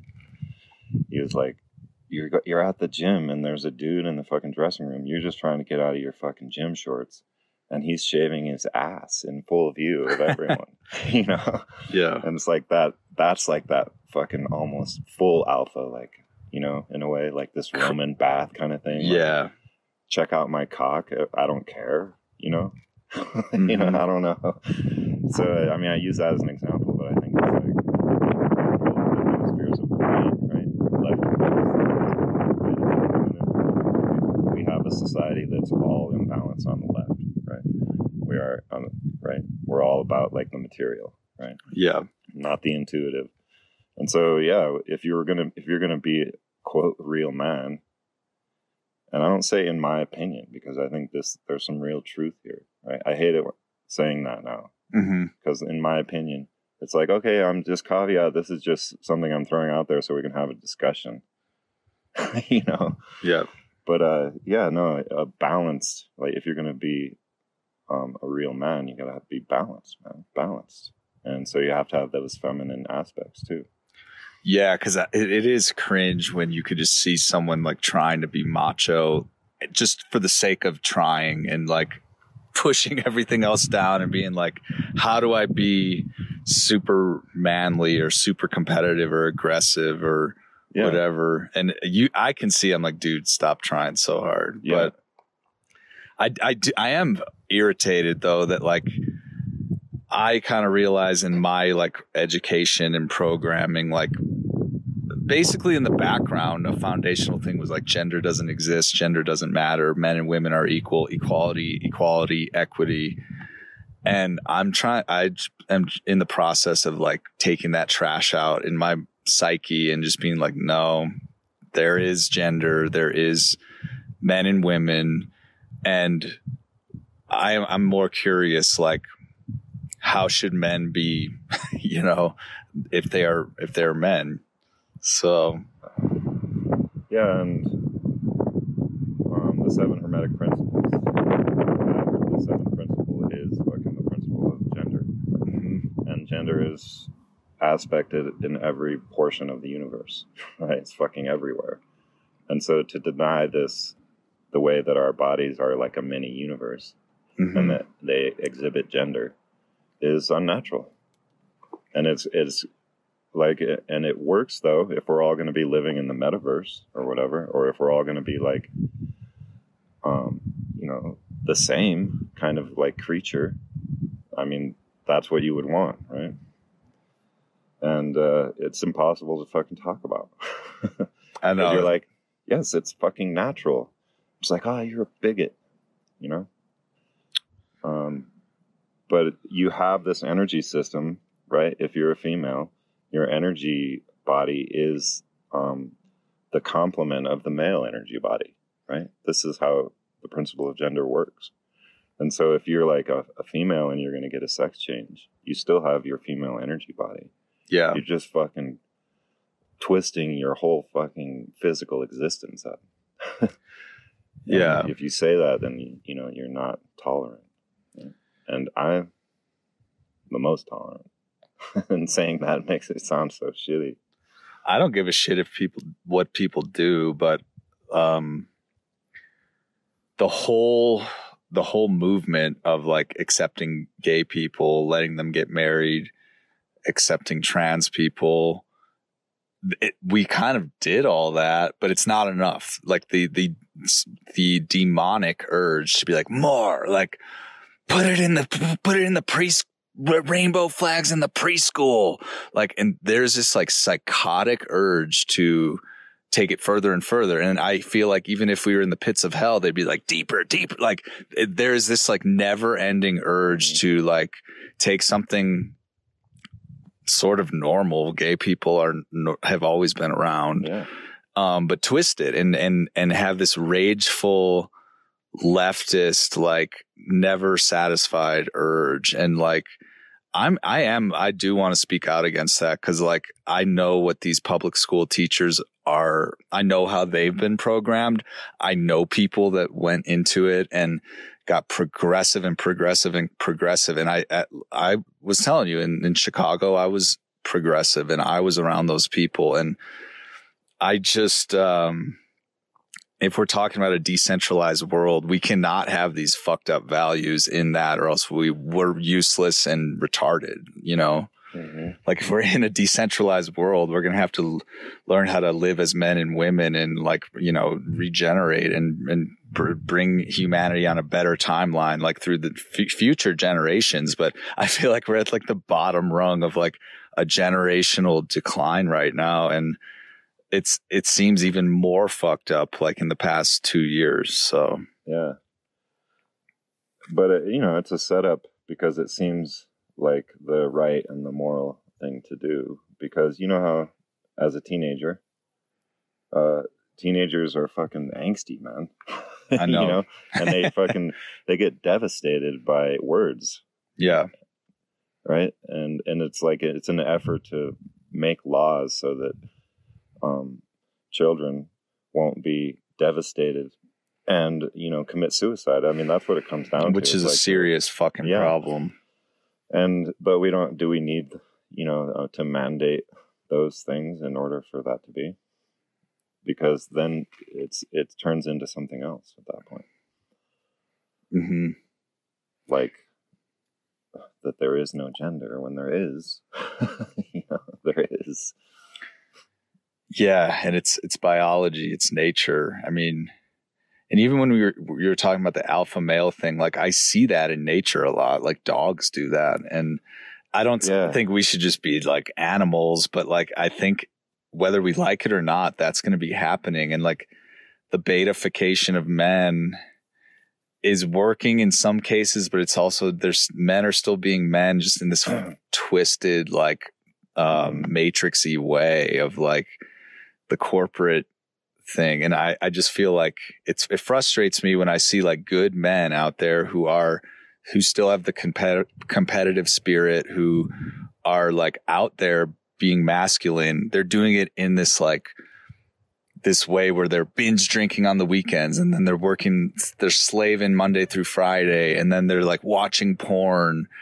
And it's like, I don't know, I wish they were like ready to freaking like go off the grid, decentralize, like smash the fucking the system or whatever. But a lot of them are just deeply programmed to like be a man in this modern way. Yeah. And like these, you said programmed, right? So like the alpha male protocol is a program, right? And so like if this situation happens, then you react in this way, right? Mm-hmm. Right? You're going to beat down some motherfucker who insulted your wife. Mm-hmm.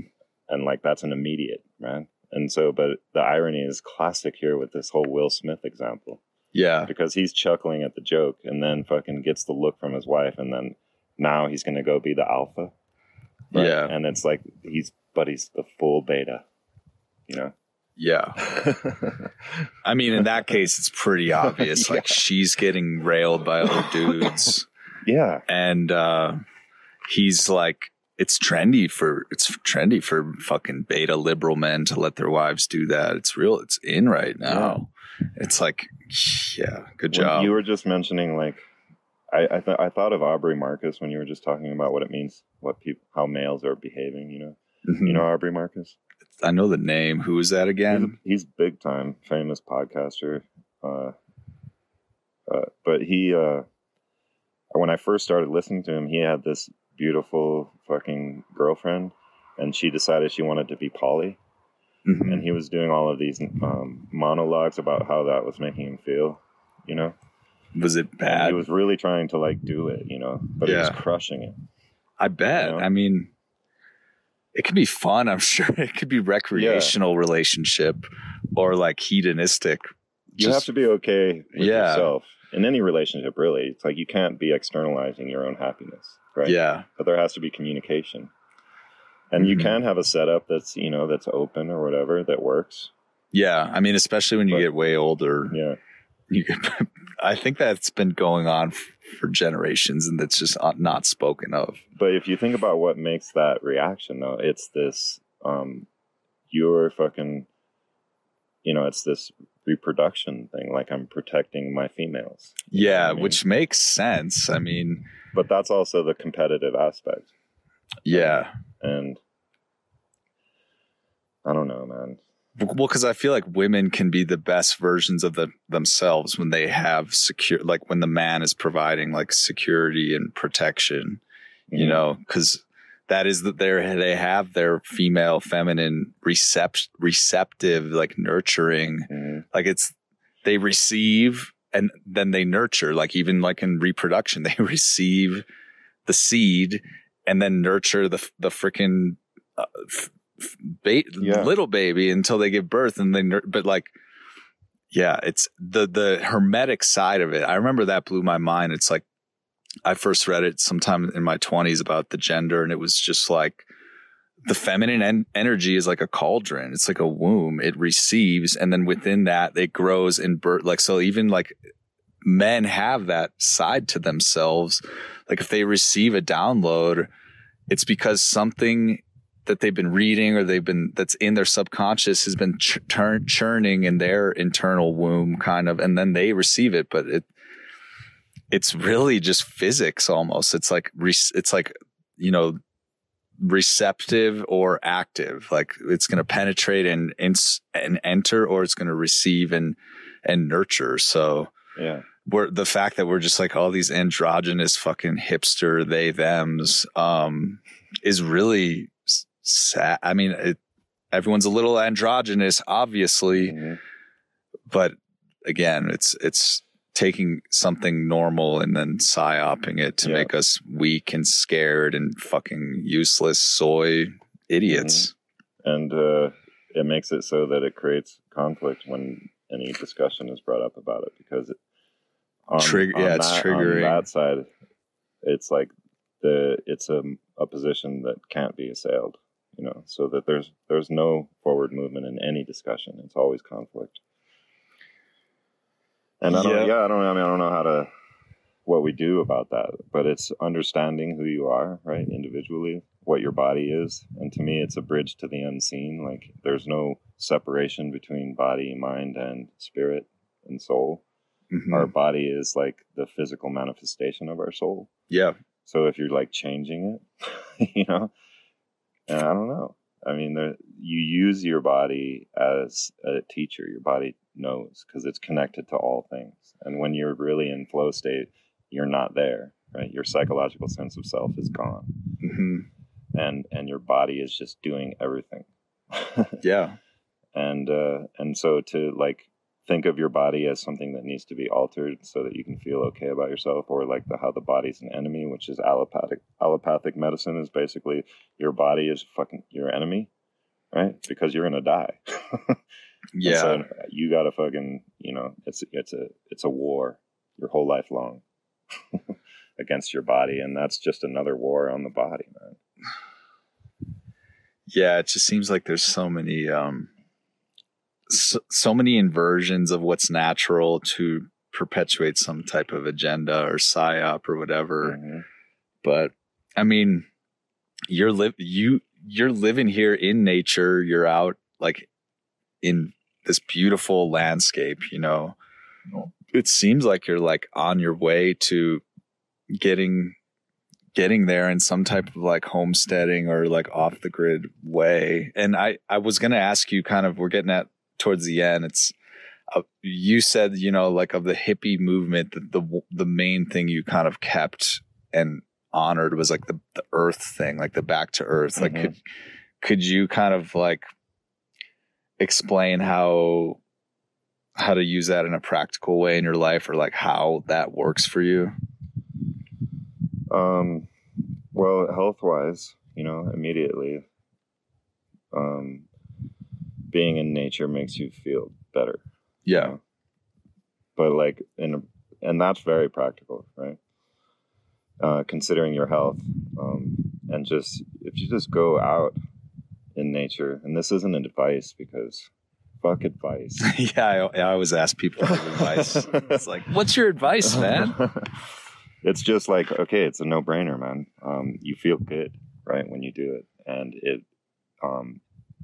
like cleanses you in a way, like it's an energetic cleansing, and doing a conscious effort to like just observe, right, and also like observe yourself, like see yourself seeing, right, gives you this another look on things.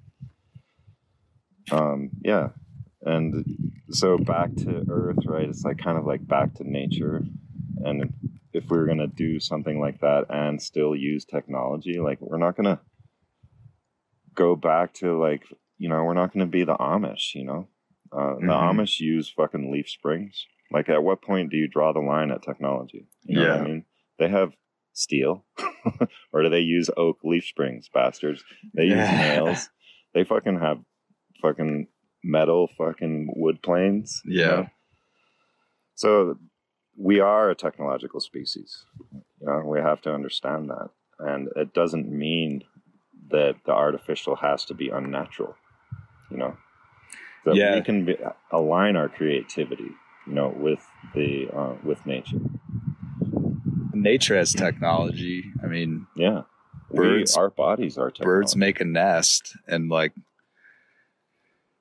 so yeah, man, this was a great conversation. And like for the listeners, basically I'm on a week-long road trip, and I basically me and Birch have never really met, but I was like, I just kind of went out on a limb and was like, yo, want to meet up? Like, I'm going to be going through Taos. And we snowboarded for 2 days. Birch hosted me at his house, which, like, again, I think is the coolest house ever, like out in the hills of Taos in New Mexico. It's really a cool experience, and wanted to just publicly thank you, Birch, for showing me around town. He was like an awesome tour guide and super hospitable. And it was, you know, I was a little, I'm winging it, man. I'm on a week-long road trip, and I just kind of started driving towards Taos, hoping for the best, and it worked out great. And so for everybody, Birch, where can they find you and listen to what you're putting out these days? Yeah, so you can find me on any, you know, just search for Green Night, all lowercase, and that's night with a KNIGHT. And if you want to go to the website, it's greennight.green. Sometimes you have to put in the 3 W's, but usually it'll just ghost. And yeah, that's where you find the series that talks about the Green Night. That was where I started this whole idea with, and it's like a Western version of a Taoist philosophy. That's my take on the Green Night, and no one else says that shit. So you listen to episode 1 and you go all the way through to episode 19. And it's kind of like an audio book. Yeah, it's like a book on tape, but I change things as I go because I learned stuff. I learned new stuff as I was going through and modified what I think the message is. But yeah, it was just to try to like get it out there in a storage communication aspect so that I could just, you know, because I needed to say it, I guess. And I think there's something to it. And I reference some of the greatest thinkers, you know, of all time, including Bucky Fuller and Krishnamurti, Alan Watts, a few other guys. Oh, of course, Marshall McLuhan, right? And so I begin the whole podcast with an introduction to Marshall and understanding media.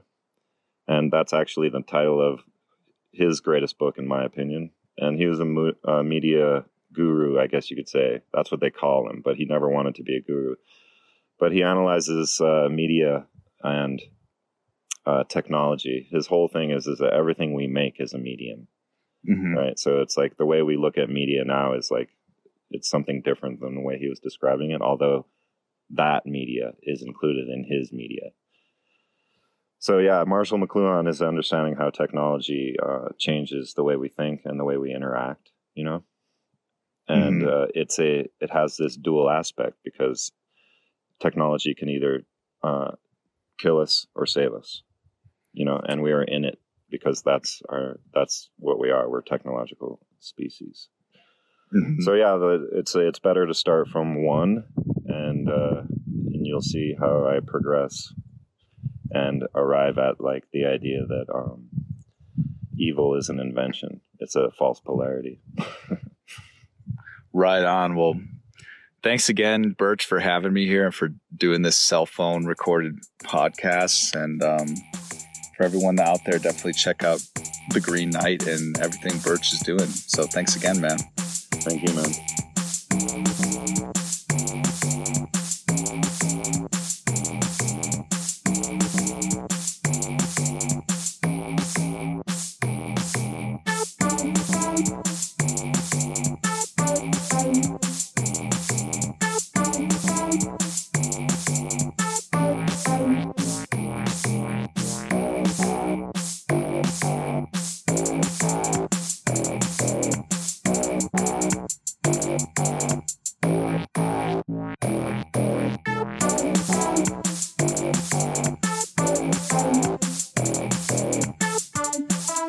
Alrighty, guys. Thanks for listening to my conversation with Birch. I'm happy to share it, and I'm happy that we got to record it on my little journey. That was just recorded straight up on an iPhone, on my iPhone, and I tweaked the audio as best I could to make it sound better.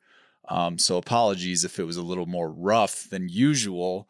It makes me think, just, you know, for anyone that's like thinking about getting into podcasting, just whip out your phone and record. You know, it's not that complicated, and everybody should be doing it, in my opinion. If you guys want to book an astrology reading with me, I'm kind of shifting into doing this way more full-time than I was before. And I've been doing a lot of readings, and it's been great. I love sharing astrology with people and kind of like, you know, tying the loose ends of misunderstanding when people don't understand their charts. Getting a reading with me will just help you kind of hopefully give you a light bulb moment. And the prices are still pretty affordable. So check that out. CosmicKeysPodcast.com/readings. Follow me on social media. My Instagram is at Cosmic_Keys_podcast. My Twitter is at CosmicKeys777. If you want premium content from me, I do put premium content on Rockfin. I put up a special solo show called The Return of the Cosmic Keys, where I went into a lot of personal spiritual stories about how I ended up getting back into podcasting after the last 4-month break.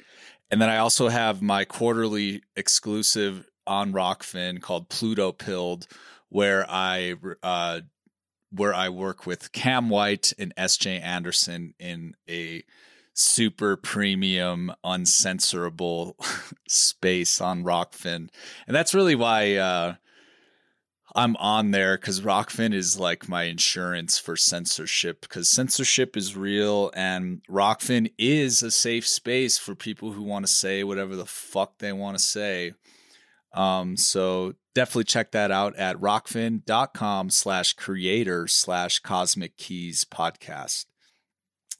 Other than that, guys, hope you have a great week. If you're curious about the astrology of this week, check out the forecast I did, and get ready for more regular weekly forecasts and regular weekly episodes too. Alrighty, everybody, have a great week, and I'll see you next week.